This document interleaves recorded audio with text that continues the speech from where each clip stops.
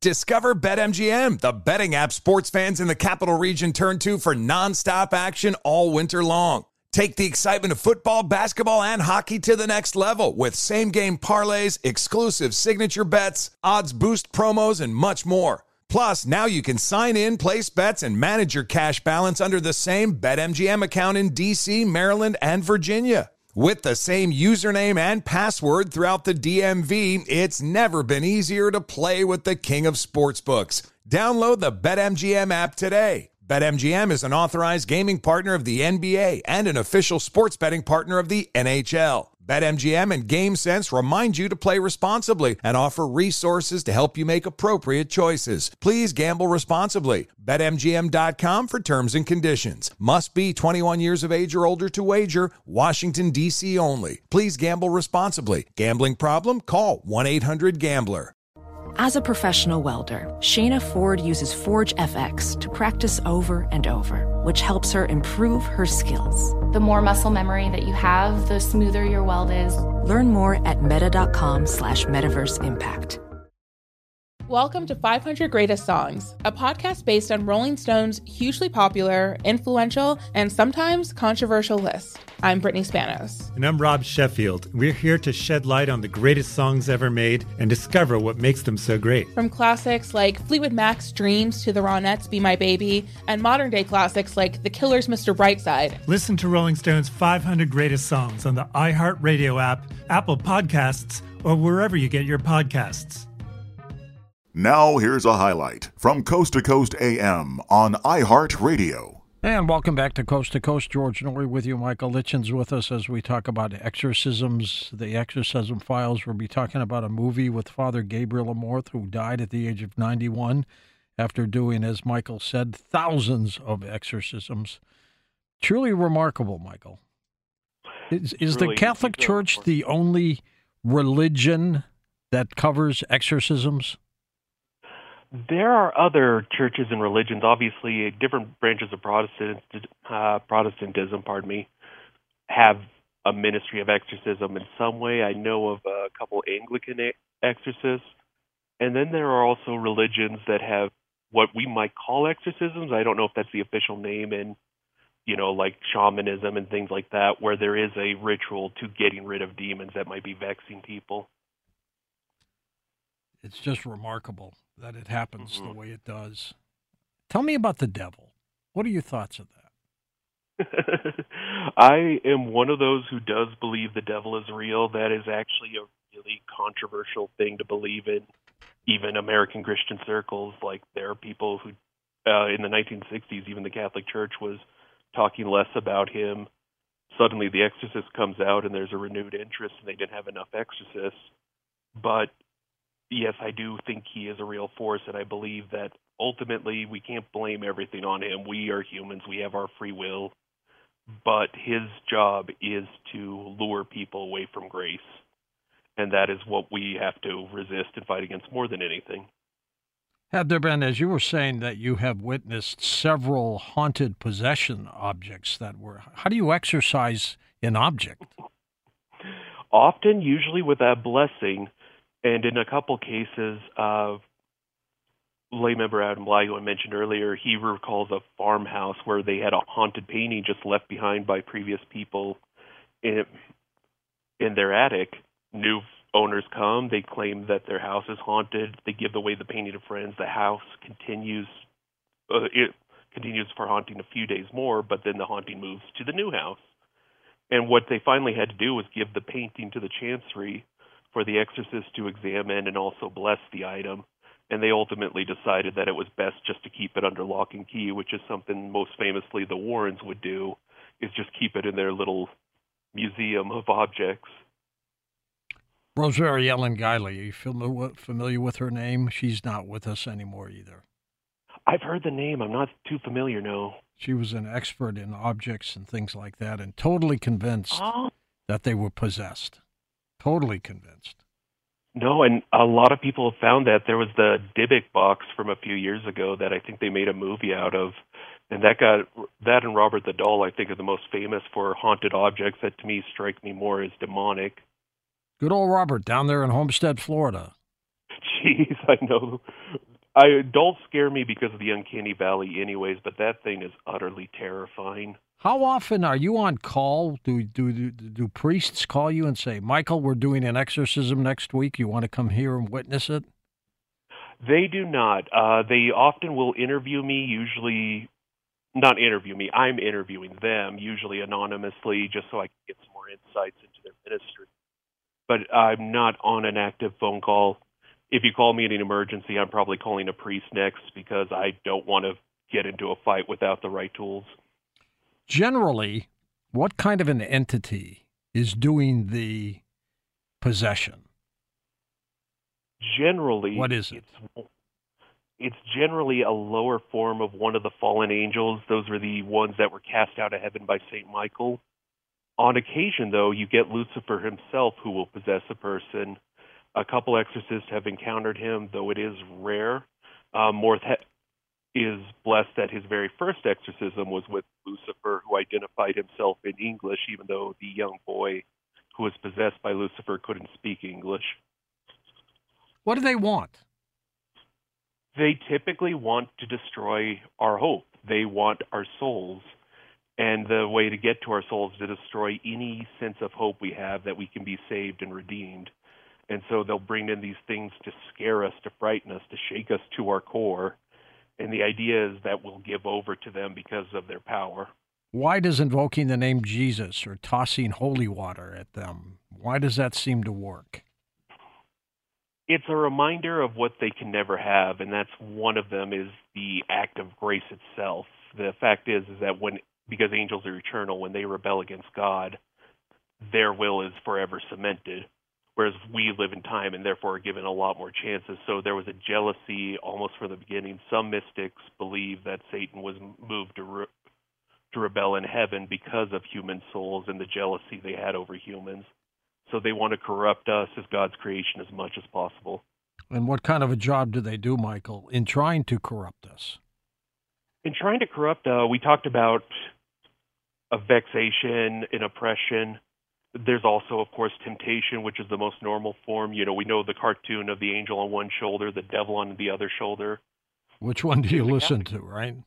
Yeah, which one are you going to listen to? And to some degree, this is an act that we believe demonic entities can engage in, where they'll tempt you into doing things, usually in the name of achieving a lower good, like wealth or fame or material possessions you want. Why must it be a priest to do the exorcism? Why can't it be you? Well, it can't be me because I think I'm a very clumsy person who can mess up a lot of things on a personal level, but also from a Catholic standpoint, the priest is, in Catholic theology, we use the term in persona Christi. They're acting in the person of Christ. Much like priests in the ancient world were acting on behalf of the God they were serving at whatever altar. Catholic priests are acting on behalf of Christ and in Christ's name. So everything they do by their very lives is done through Christ. We're going to take calls next hour with Michael. Go ahead, yeah. Michael. Oh, and I was just saying, more importantly, a lot of them are trained for this and will fast and pray for days. They have all these prayers memorized in both Latin and their native tongue, and they're just better equipped to deal with it. How do the demons select the human that they go after? Funnily enough, it's often the humans who are choosing to make themselves known to the demons. Oh, really? Yes, it's often people who get curious. Maybe they get involved in something occult related, or they got tricked by a ghost that was haunting their house, but there's something where they reach out. Another reason why the church will warn lay people to be careful in this ministry and not go too far is because if we make ourselves too known to the demons, we're now a target.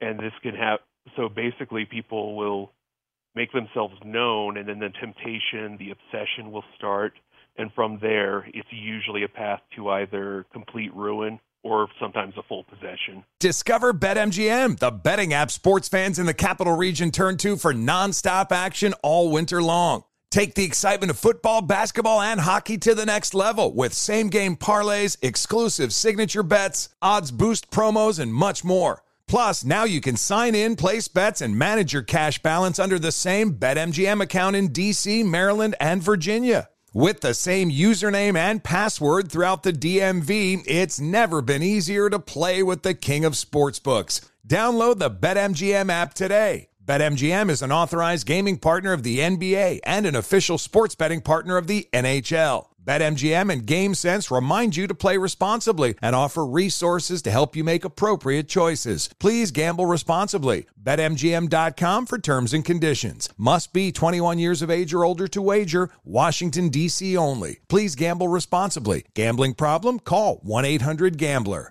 Welcome to 500 Greatest Songs, a podcast based on Rolling Stone's hugely popular, influential, and sometimes controversial list. I'm Brittany Spanos. And I'm Rob Sheffield. We're here to shed light on the greatest songs ever made and discover what makes them so great. From classics like Fleetwood Mac's Dreams to the Ronettes' Be My Baby, and modern-day classics like The Killer's Mr. Brightside. Listen to Rolling Stone's 500 Greatest Songs on the iHeartRadio app, Apple Podcasts, or wherever you get your podcasts.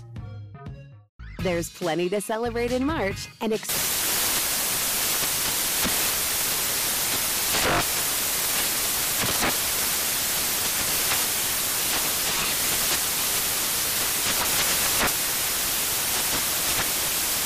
Craft Month with the perfect pizza at home class from Craftsy. And anytime is right to listen to iHeartRadio's iHeart Country Radio. Discover more shows and movies for free. Now, we talked earlier about the Ouija board. Your overall thoughts, is it just a game or is it serious stuff? I think in most cases it's psychosomatic, and I want to say like more than 90% it's psychosomatic. It's us kind of playing ourselves into believing the board is talking and giving us real messages. But I think it opens a doorway more than anything. In my own family, my mom's childhood house was haunted after they played in a Ouija game at a slumber party, the most innocent thing you can think of. And after that, they kept seeing manifestations, objects would move and hide. And what I think you're doing there is you're inviting something in. No angel or demon can do anything without your permission, without your consent, and without your will. So by the act of playing with an Ouija board, you're saying to whatever spirit might be around or within hearing distance, come on in, play with it. Heck, move a physical object for me. And, well, you shouldn't open a door until you know what's on the other side.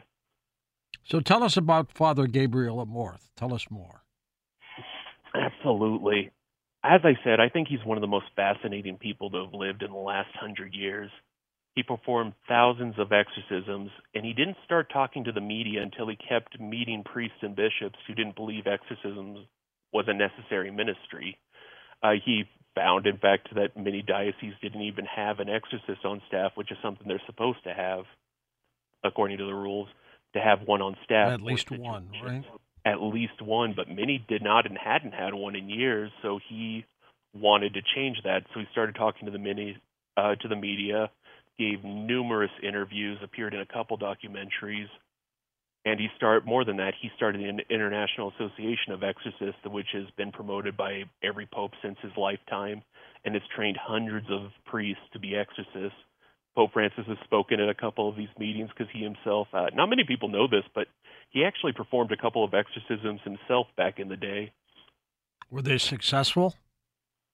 From everything Pope Francis says, obviously he doesn't want to give too many details, but he recalls that it were successful, but also shook him up pretty royally. Is it dangerous to perform an exorcism on the performer? You mean on the person who is performing the exorcism? Yes. I actually never thought of that. That's an interesting question, one I do want to ask them. From my understanding, it's not inherently dangerous to perform an exorcism on anybody. Sometimes Father Amorth, when he was trying to discern if somebody needed an exorcist or just a doctor, he would perform minor exorcisms, which would involve holy water or things like that. It would come to no harm to especially a regular person, but someone who is possessed might react very violently to that. When I was in St. Louis, Michael, I came very close to interviewing the late priest, one of the two priests that performed the exorcism on the little boy. Yeah. And then he passed away, of course, the priest did. But, yeah. But he had told people that it had an effect on a lot of people. They sold the furniture, for example. The hospital closed the wing where this exorcism occurred because of strange things that were happening. But the hospital sold off the furniture that was in that room, the bed, the chest, the dresser, the chest of drawers. And the people who bought those things, they claimed that strange things were happening around their house. So these objects apparently were affected. Weird.